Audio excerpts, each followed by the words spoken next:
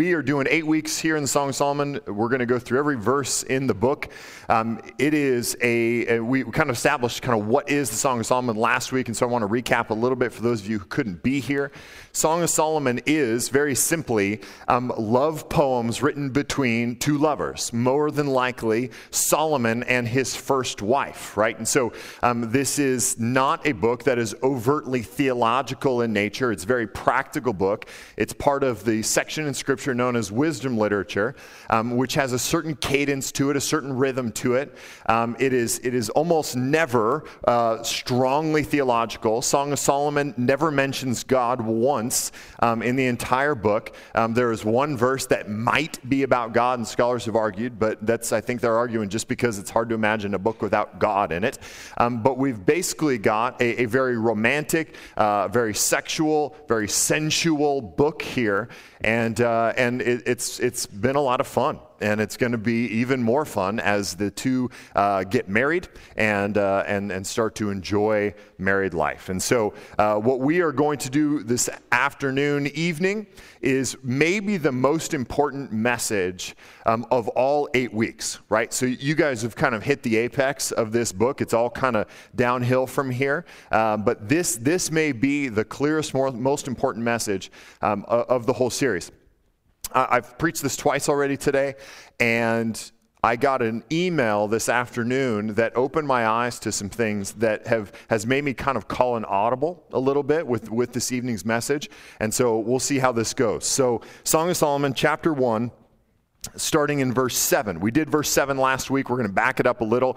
We talked about part of it. We didn't talk about another part that really flows into 8 and beyond. So verse 7, she is talking, Solomon's first wife. She is talking. She says, "Tell me, you whom my soul loves, where you pasture your flock, where you make it lie down at noon. For why should I be like the one who veils herself besides the flocks of your companions?" So what we talked about is that she is essentially saying to him, after 6 verses of telling Solomon how much she loves him, she says, "You whom my soul loves, tell me where you are, because I'm not going to chase you." And she mentions specifically a group of women who veil themselves and hang out by the flocks, by the shepherds, where they kind of water and feed their flocks in the middle of the day, who were essentially prostitutes. They knew where all the shepherds would be around noontime. They would show up there, make themselves available to these shepherds. And so she says, "I love you, I want to be near you, but I'm not going to be like one of these women. I'm not going to be a prostitute that just throws herself at you. Even though I love you, even though I want to be with you, I've got lines in my life that I will not step over." Okay, so that's what we talked about last week. But really at a broader level and how this conversation goes, she's simply saying, "Solomon, where are you? Right? Where are you? What are you doing?" And he responds, these are Solomon's first words in the book, verse 8. He says, "If you do not know, O most beautiful among women, follow in the tracks of the flock and pasture your young goats besides the shepherd's tents." Now, what he is essentially saying there is, you know where I am, come find me, right? He is teasing her, having fun with her, being playful with her. There's no theological piece to this. He's simply going, "Baby, you know where I'm at, come get me," right? I mean, that is what he is saying, okay? She goes, "Where are you? I want to be with you." And he goes, "Why don't you just follow my footsteps? You know where I'm at. Come on, girl." Okay, and so he's teasing, he's playing, he's having a little fun. He goes on. He's not just a tease. He says, "I compare you, my love, to a mare among Pharaoh's chariots," right? So he goes, he teases her and says, "Baby, you know where I'm at?" And then he goes, "Oh no, it's cool, baby. You're like a horse." That's not exactly like making up for it, exactly. But he says, I liken you to a mare among Pharaoh's chariots. Okay, so there's a couple things going on here. First of all, we talked about last week that most of the metaphors used in Song of Solomon are not meant to be primarily physical metaphors, right? So when he says, "You are like a mare, you're like a female horse," he's not saying you look like a horse, okay?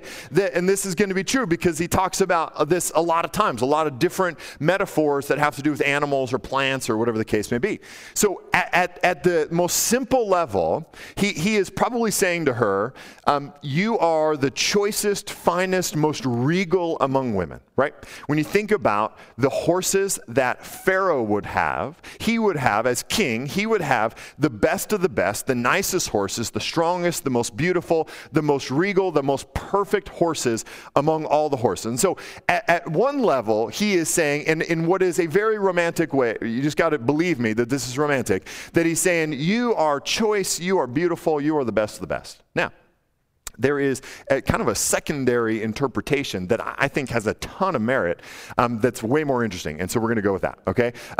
There is historical evidence to suggest that an early military strategy in this time period was that when you had chariots oncoming, and you were facing down, hundreds of Pharaoh's chariots, and you had like a knife, right? That you would, instead of trying to face down those chariots, who were all led by horses, but not female horses, male horses, stallions. Okay, stallions are boy horses, mares are girl horses. All right, just to clear that up. So when these chariots were coming, hundreds of chariots that were led primarily by stallions, if not exclusively by stallions, one of the strategies would be to release a group of mares who were in heat, right? And have them run in front of the chariots. So the stallions are like, I'm going to kill. And then these mares go, hey guys, and kind of, and so the stallions are like, kill, whoa, hey girl, and they get distracted.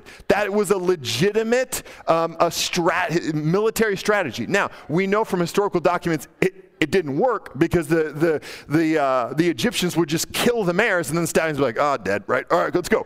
So it didn't really work, but it was a military strategy. So what Solomon might be saying is, you are like a mare that has been run in front of Pharaoh's chariots. This isn't sounding any better, I know, but let me get there, okay? Just let me get there. Essentially, he is saying, you drive me to distraction. Right? You are so beautiful that when I see you, I lose my train of thought. I'm totally distracted as to what I've been doing that day. When you walk through town, all the men get distracted. The blacksmith, they're like, whoa, right on their arm. You drive men to distraction. You're so beautiful. You're so regal. You're so perfect. You are distractingly beautiful. That's what he's saying. Now, he could have just said, you are distractingly beautiful, and saved himself all I look like a horse, right? No, that whole thing that I'm sure went down. But that's what he's saying. I think that's pretty cool, okay? He goes on. He says, your cheeks are lovely with ornaments, your neck with strings of jewels. Now, we could build a whole sermon on this passage about outward appearance and modesty and clothing and jewelry and all these things and how she is adorning herself. And we could literally build a whole thing on that and take some significant time. But we got to get to the end of this passage because that's where the good part is. So I would just say this. He is praising her very specifically, telling her that the jewelry she has chosen, the clothes, the outward adornment that she has, is accentuating her beauty. Not that he is obsessed with it and it's something that he's encouraging her to do to cover up parts of her, or that she is being overly minimalistic and going, well, he should just love me for who I am. I'm not going to look pretty, right? But he's going, thank you for being aware. Thank you for taking the time to put on this jewelry. Thank you for choosing jewelry that accentuates your beauty. It's not overwhelming. It's not too much. But it's just the right amount. So we praise her very specifically for how she's adorning herself. And then her friends in verse 11, who are always there, they say, we will make for you ornaments of gold studded with silver. So they're planning craft night, right? So Solomon likes the jewelry. Let's make more jewelry. So they're doing that. It's good friends, okay? Now, verses 12 through 14 are really key for us to understand. And they're key for us to understand because what we see in 12 through 14 kind of catapults us into 15 through 2:6 and then ends on 2:7. So we've got to get this. In verse 12, she kind of sets the tone, gives a setting, says, while the king was on his couch, right? So we've got something going on in the castle where the king, Solomon, is lounging on a couch, right? This is setting. She says, while the king was on his couch, my nard gave forth its fragrance. Okay, nard, unfortunate word that it's in the Bible, but it's there. And so what that was essentially just perfume. There's a certain kind of perfume that she's giving off. She's close enough to Solomon that he is smelling her perfume. She says, my beloved is to me a sachet of myrrh that lies between my breasts.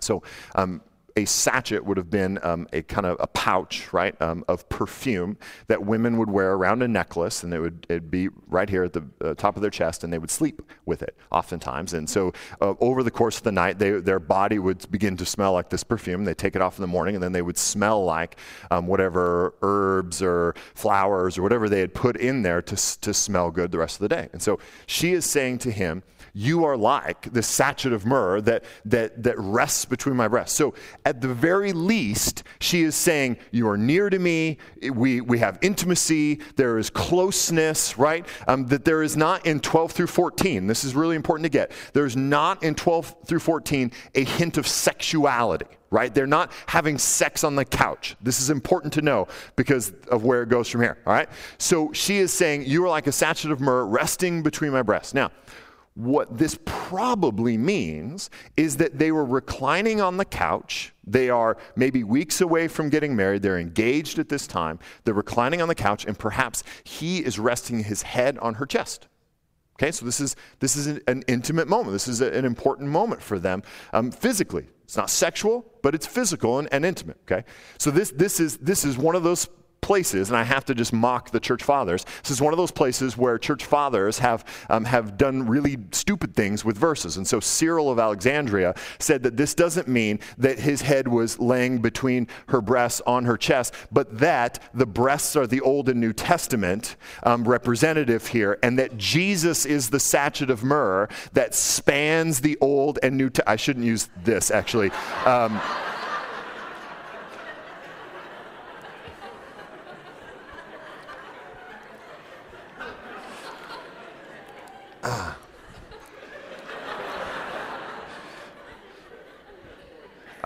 I use my hands. We just got to get over it, okay? So Cyril of Alexandria says this is Old New Testament, and Jesus is the sachet of myrrh that spans the distance between the Old and New Testament. And so essentially he's saying that Jesus is our theological cleavage, and that's problematic to me. That's just weird, okay? And so another church father said that the breasts represent the two cherubim on the Ark of the Covenant, and that the sachet is the Shekinah glory in the middle. That takes some significant creativity and sexual repression in order to come up with some of that stuff, and it just leads us down a weird path, okay? And so what I want to do is just read this really plainly and go, my lover is near me, he is resting on my chest. This is a moment they're lounging together weeks before their wedding. And then we just move on, and I put my hands behind my back the rest of the day. Verse 14, she says, my beloved is to me a cluster of henna blossoms in the vineyards of En-Gedi. So En-Gedi is this idyllic place on the west bank of the Red Sea where this was kind of an oasis, this lush environment that is particularly beautiful because it's surrounded by desert wilderness.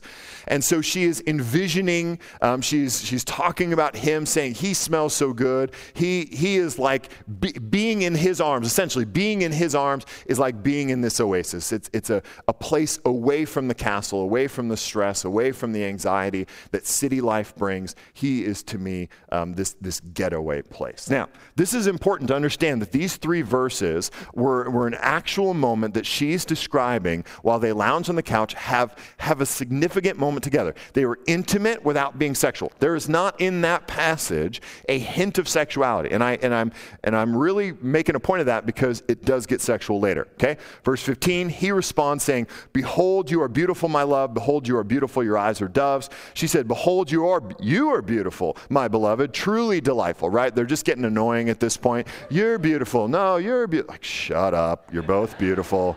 We get it, okay? And so we've got this expression of love. They're lounging together. And then at the end of 16, we see a weird thing happen where she goes, "Our couch is green." Okay? This is weird. This is a shift in what's going on. So there's been some discussion about what's happening here and what the rest of this passage is about. And here's what I think. Here's my best guess. I think that these two lovers were lounging on a couch together, enjoying time with one another, and then as they were laying there, her brain started kind of drifting off, and she has a fantasy. Right? We see throughout Song of Solomon that there are moments where her thoughts kind of telescope into the future. We see later on in chapter 4 where she has a dream, a vision of what's happening, and it's kind of a dream that is fearful. And so I think what's happening here, my best guess, and I think it's consistent with what comes before, I think it's consistent with the evidence in the middle and what comes after. I think what happens is that she begins to fantasize about their future together. Okay? And so what happens from here on out, as we see this kind of rapid change of scenery, as they are in the castle on a couch, and then all of a sudden she goes, our couch is green, right? This is not her just looking down and going, hey, Solomon, we're on a green couch, right? That would just be random, all right?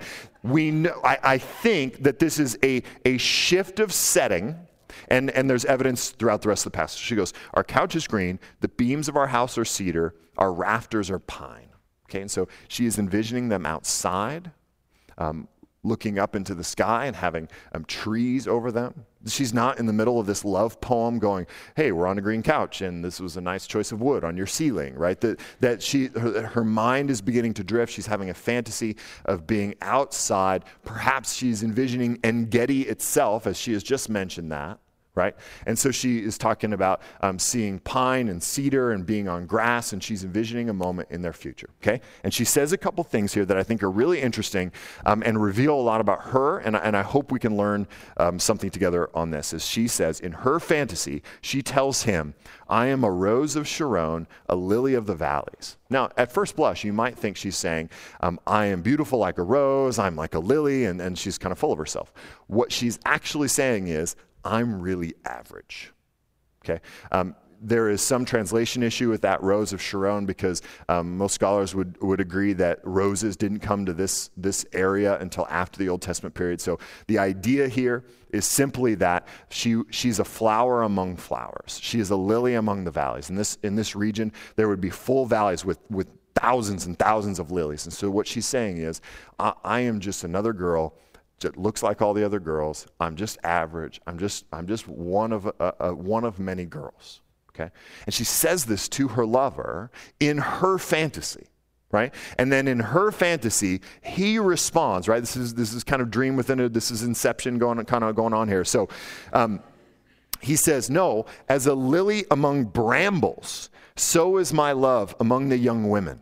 So he goes, no, you're not a lily among lilies. You're not a rose among roses. You are a lily amongst weeds. You are a lily amongst brambles. You stick out. You're unique. You're beautiful. If I was walking through a valley full of weeds and there was one lone lily, okay, I would notice that. I would find it beautiful. I would choose that amongst all of the weeds, all of the brambles. And so she is expressing a desire, I think, for him to tell her what he thinks.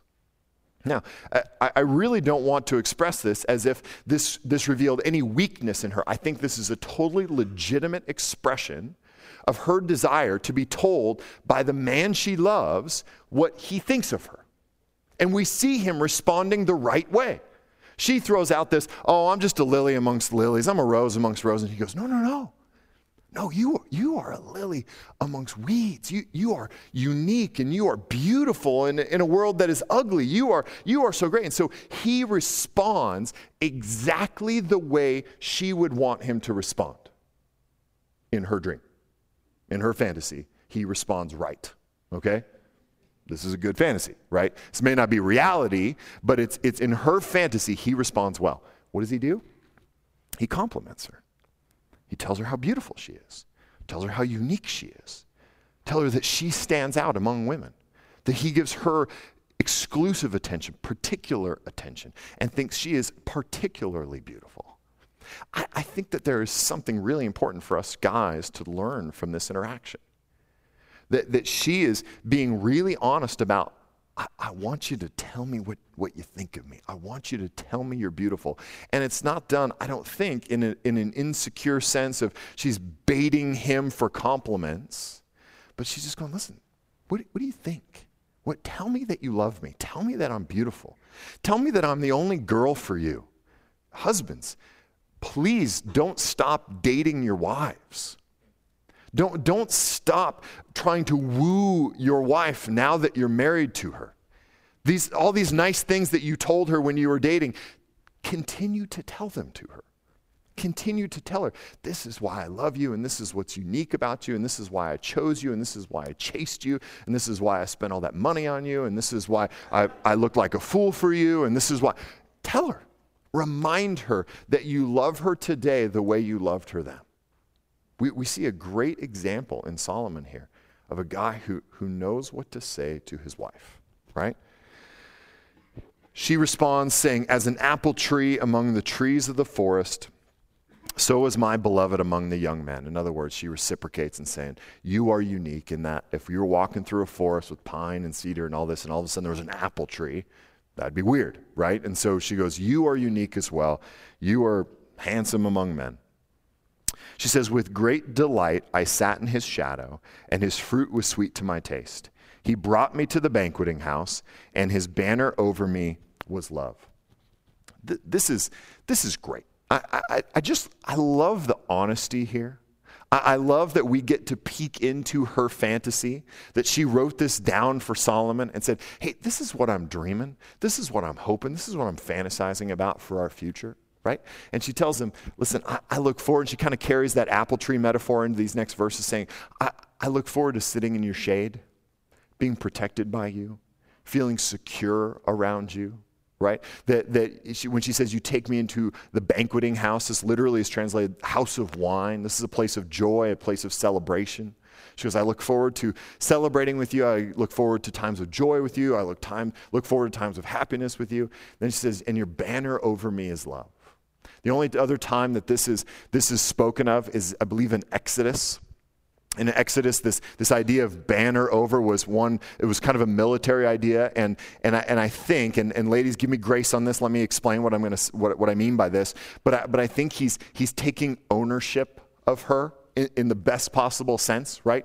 That he's saying, I will protect you, I will be over you, and she is in her fantasy, kind of projecting this out, going, he is going to protect me. He is going to provide for me. He is going to provide rest for me, shade for me.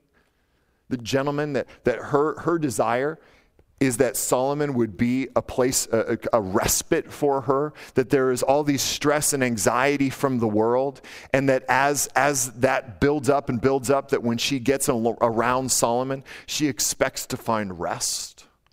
She expects for him to be an oasis. She says that we'll celebrate together. Your banner will be over me, in that you will protect me.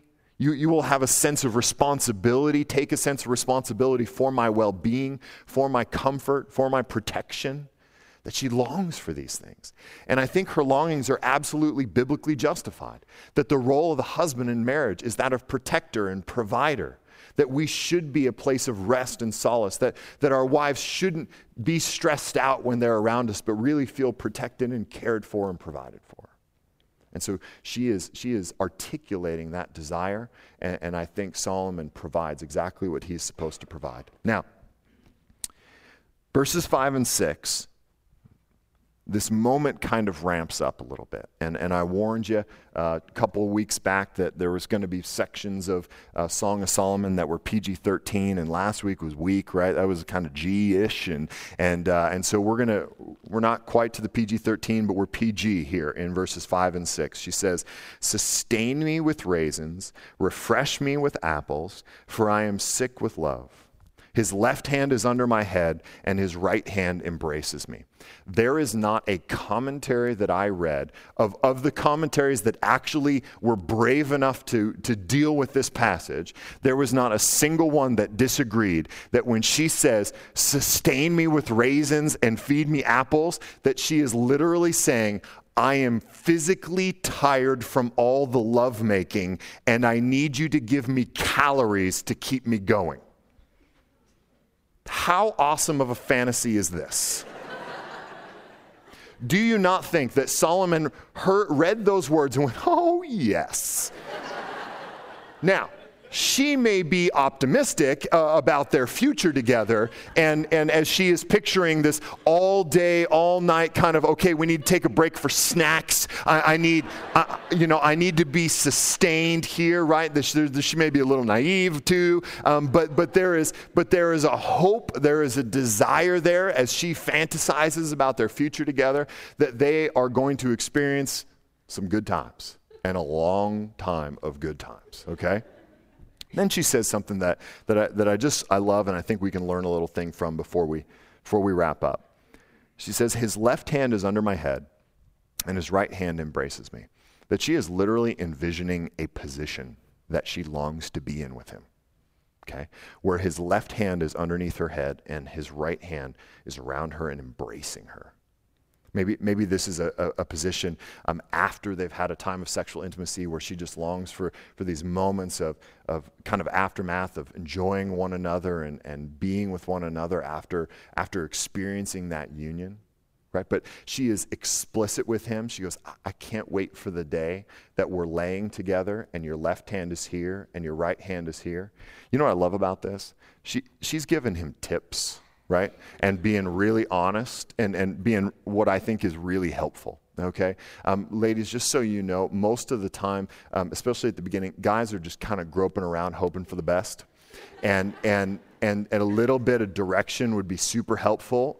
Just kind of like no, yes, up, down, left, like some of that, stop immediately, any of those kinds of things.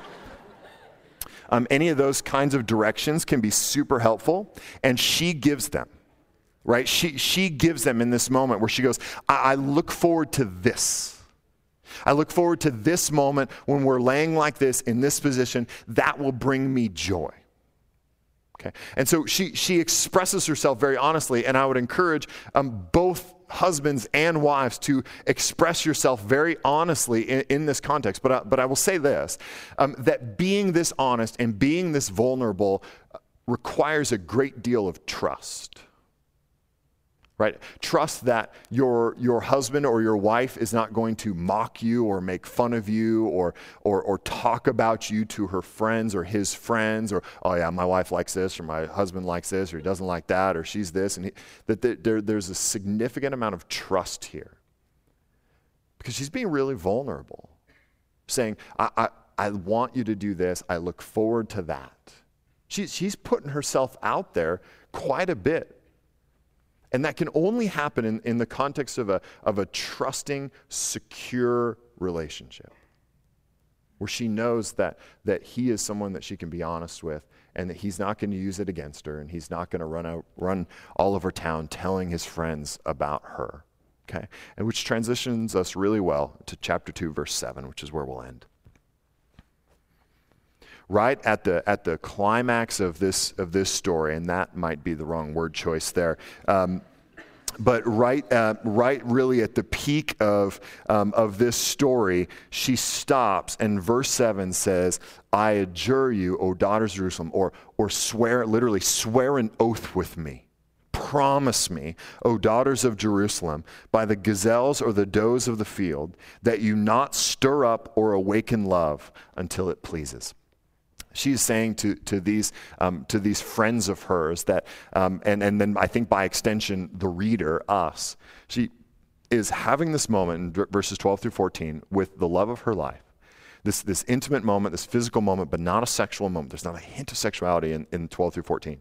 And they exchange pleasantries. They love each other. They're so beautiful. And then her mind drifts off into this fantasy of being in this idyllic place, experiencing her husband sexually, lounging together in this unbelievable moment. And then just perhaps as her desires are overcoming her, is able to stop in that moment and say, I adjure you, make an oath with me, promise me, O daughters of Jerusalem, that you will not awaken passion too soon.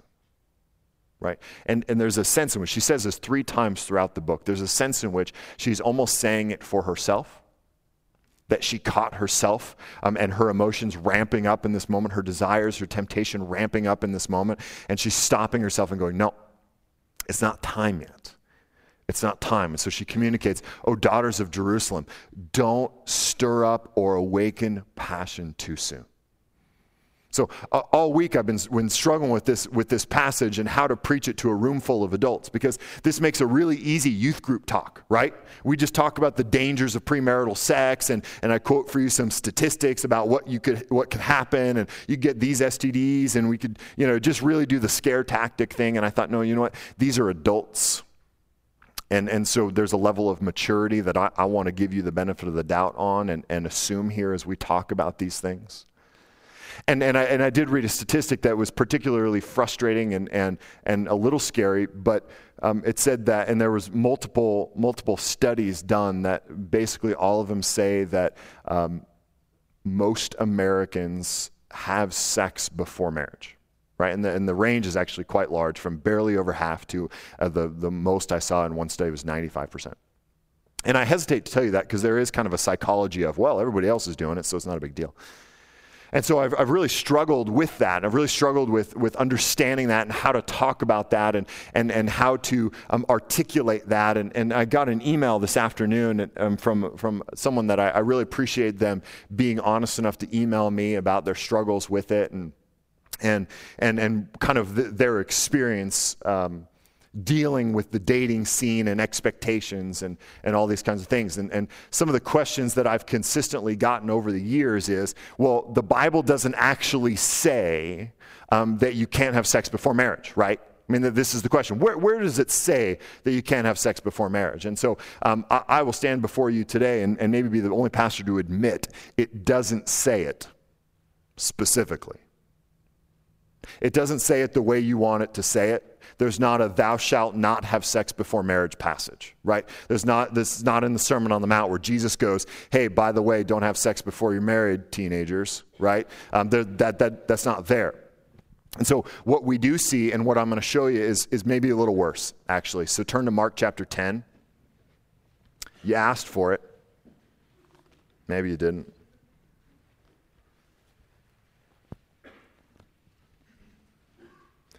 Mark chapter 10, we're going to start in verse 2. And so this is my little audible here is I want to make something really, really, really, really clear.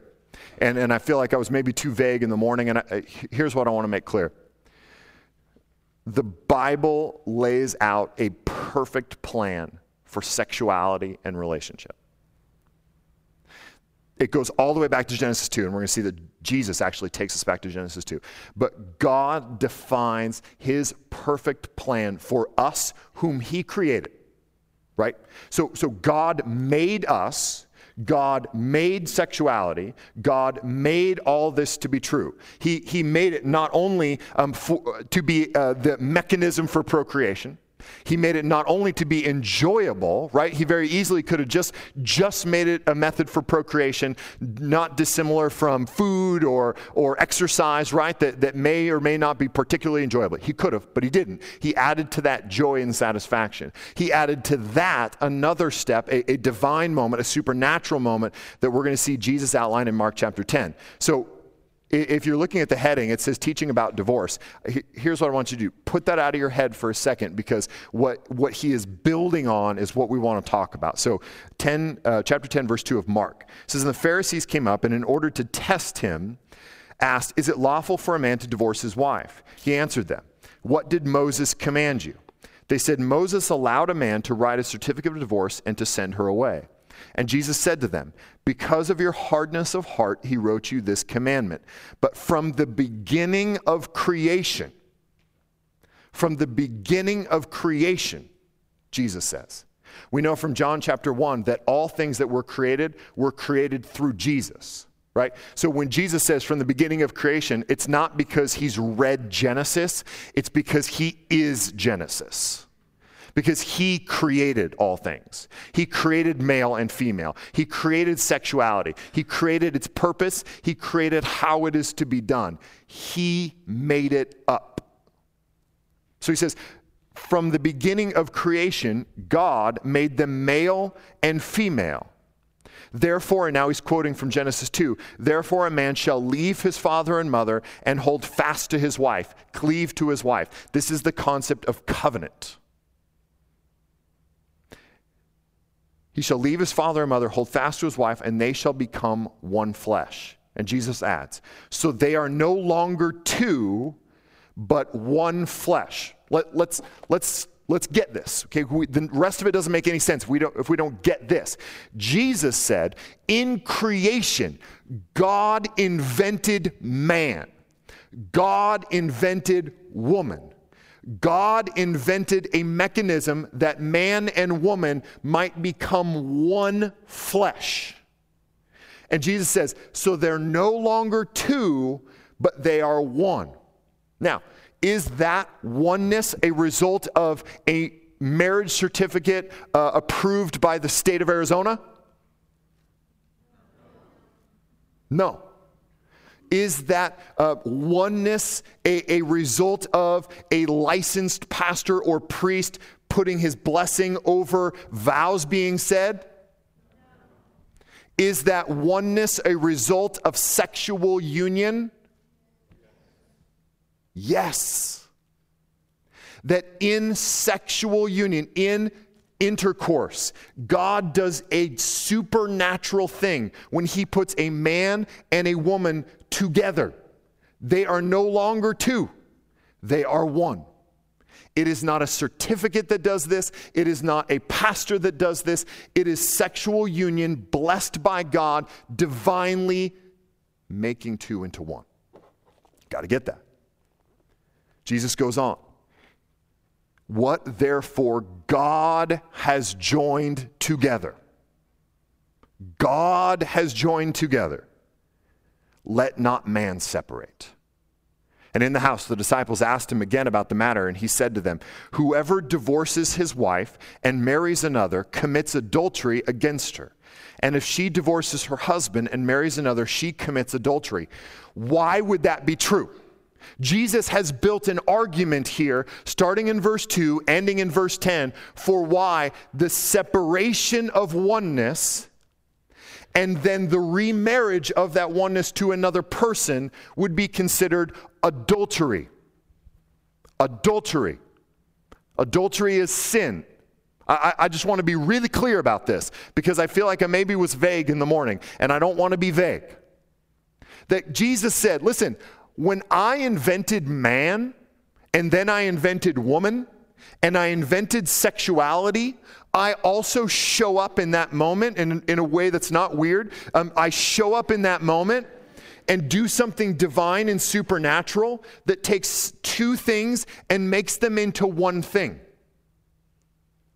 And so when that oneness is then separated, that thing God put together is then separated by man, there is a sense in which Jesus goes, who are you to separate what I put together?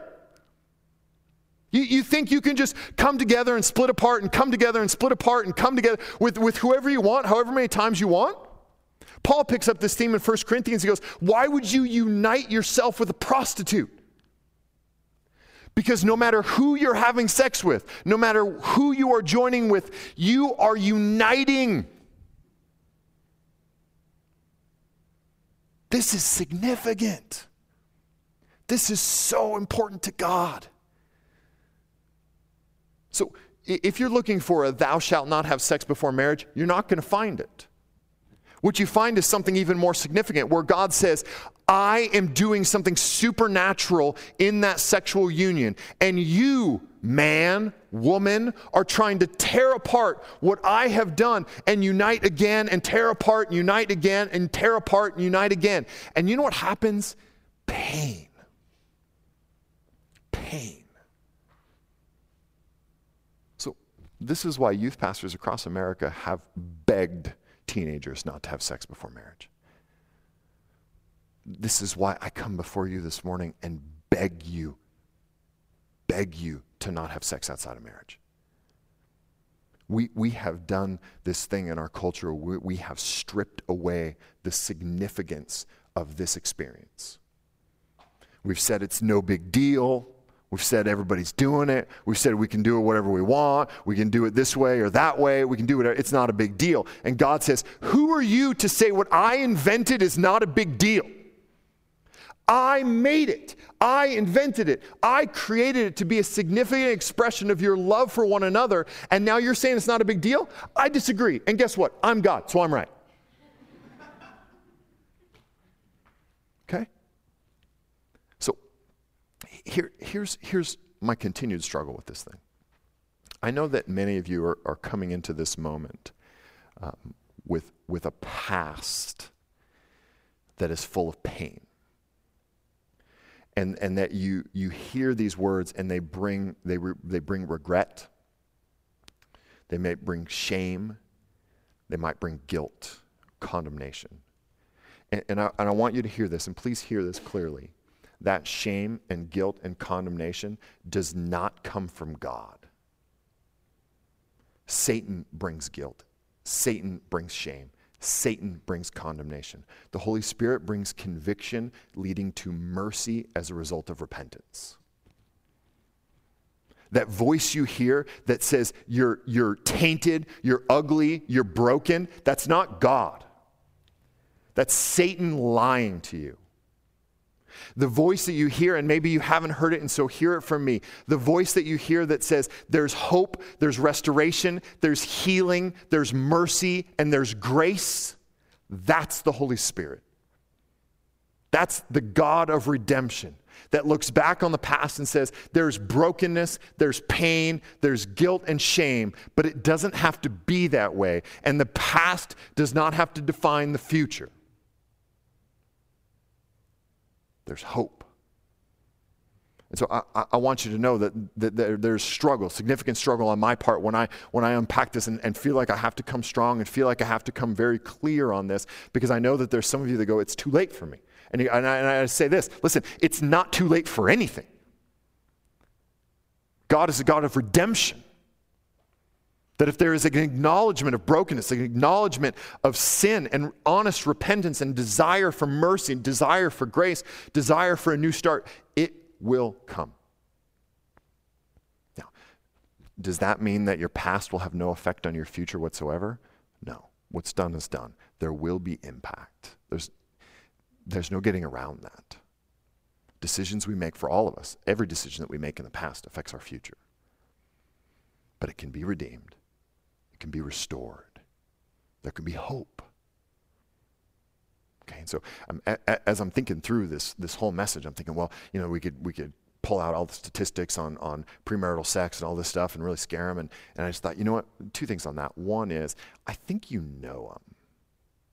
Right? Like, you may not know the actual statistics. You may not know what percentage of this, what percentage of that. You may not know the specifics of it, but you know the idea.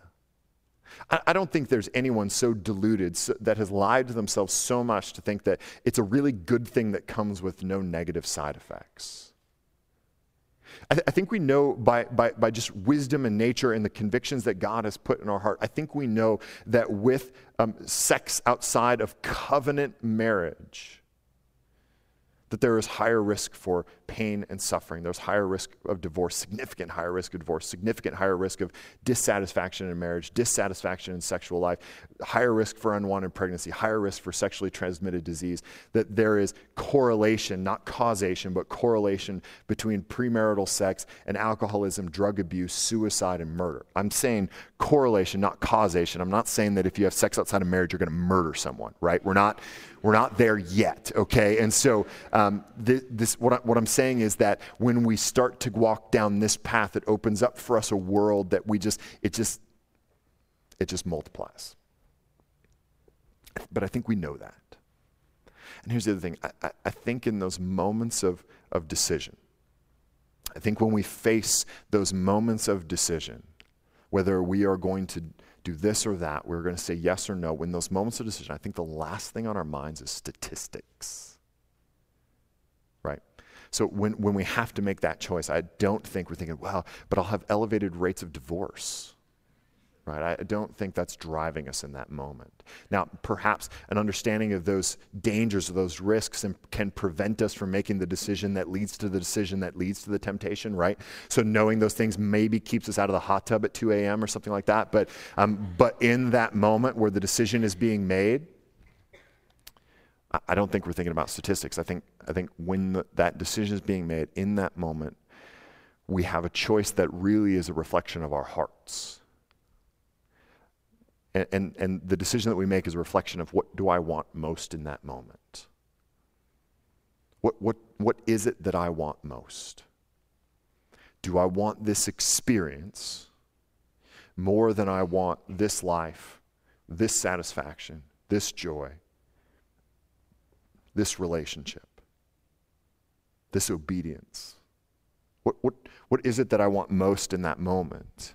And we will always choose the thing that we want most. And so I would ask you to consider in your heart when that temptation comes, what is it that is welling up inside you that's driving? I hope that it's not simply the desire for a physical experience. I hope that we are not so shallow. I hope that we are not so weak that we are driven simply by some tactile need, some kind of physical response. I hope that there is something more significant to it than that. Not that a more significant reason makes it not sin anymore, but I hope that we are not such weak creatures that simply a physical desire would cause us to lay aside our convictions, would cause us to lay aside future, would cause us to lay aside pain, would cause us to lay aside the needs and hopes and dreams and good of the person we claim to love. I hope that just simple physical desire wouldn't cause us to lay aside all those things to say yes in that moment. I know that for some of us it is physical desire. I know for some of us it's an emotional desire. That in that moment what you want the most is simply to be wanted by that person. I know that for some in that moment you give yourself to another simply because you want to be wanted, you need to be needed. And you want that person to express their desire for you. It legitimizes you. It makes you feel secure. It makes you feel beautiful. And so you give of yourself in that moment. My hope is that we would find ourselves, perhaps never find ourselves in that moment of temptation, that we would be wise enough to avoid it. But when we do, that the overwhelming desire of our heart is to glorify God, is to experience the fullest satisfaction available to us, to experience this expression in its greatest joy and its greatest, just the greatest possible way God designed it. That we would not be so shallow as to sell it short for something less than God's design. Okay? That's my hope for us. And here's the deal. Nobody wants to hear this message. I mean, the only people that want to hear this message are parents whose kids are in the room, right? Like, they're like, yeah, this is my favorite sermon ever, right? But pretty much everybody else is like, I don't want to hear this. I just want to do my thing. I just don't lay this on me. Everyone, all my friends, everybody I know, I'm just going to do this. And I'm just telling you, it brings significant pain, significant suffering. And it sells short what is a beautiful gift that God has provided for his people. Let's pray.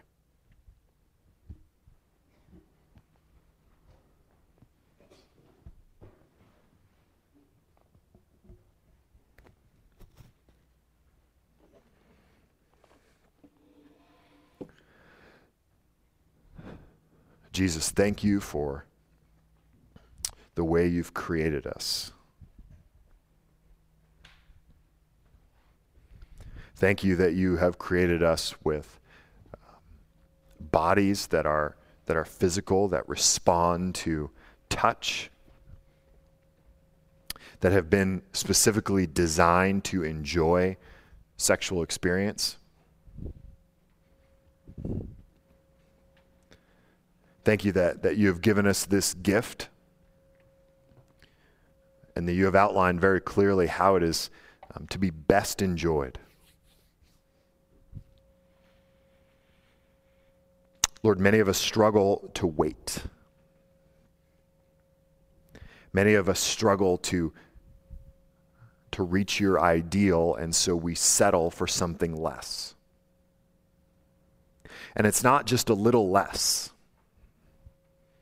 It's not that we're experiencing something really great, but just not the best. That actually this thing that has such potential for good and such potential for joy and satisfaction in our lives becomes something that is equally painful. That brings equal suffering to the joy that it could.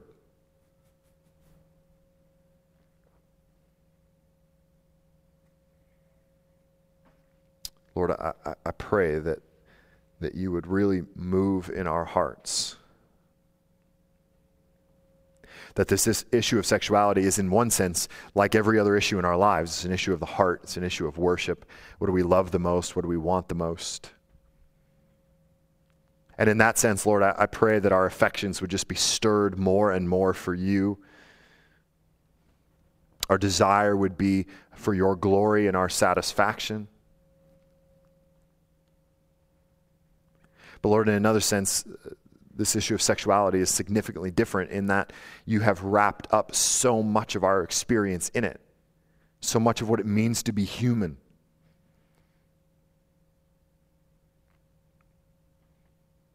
You have given us in it a picture of the gospel, a picture of your relationship to us. So Lord, I pray that we would not buy into the lie that it's no big deal. The relativizing of sexuality is maybe the biggest crime committed against it. To say it's casual, to say it's insignificant, to say it's just a physical experience is a lie. Lord, help us to see through that lie. We love you and we praise you. In your name we pray. Amen.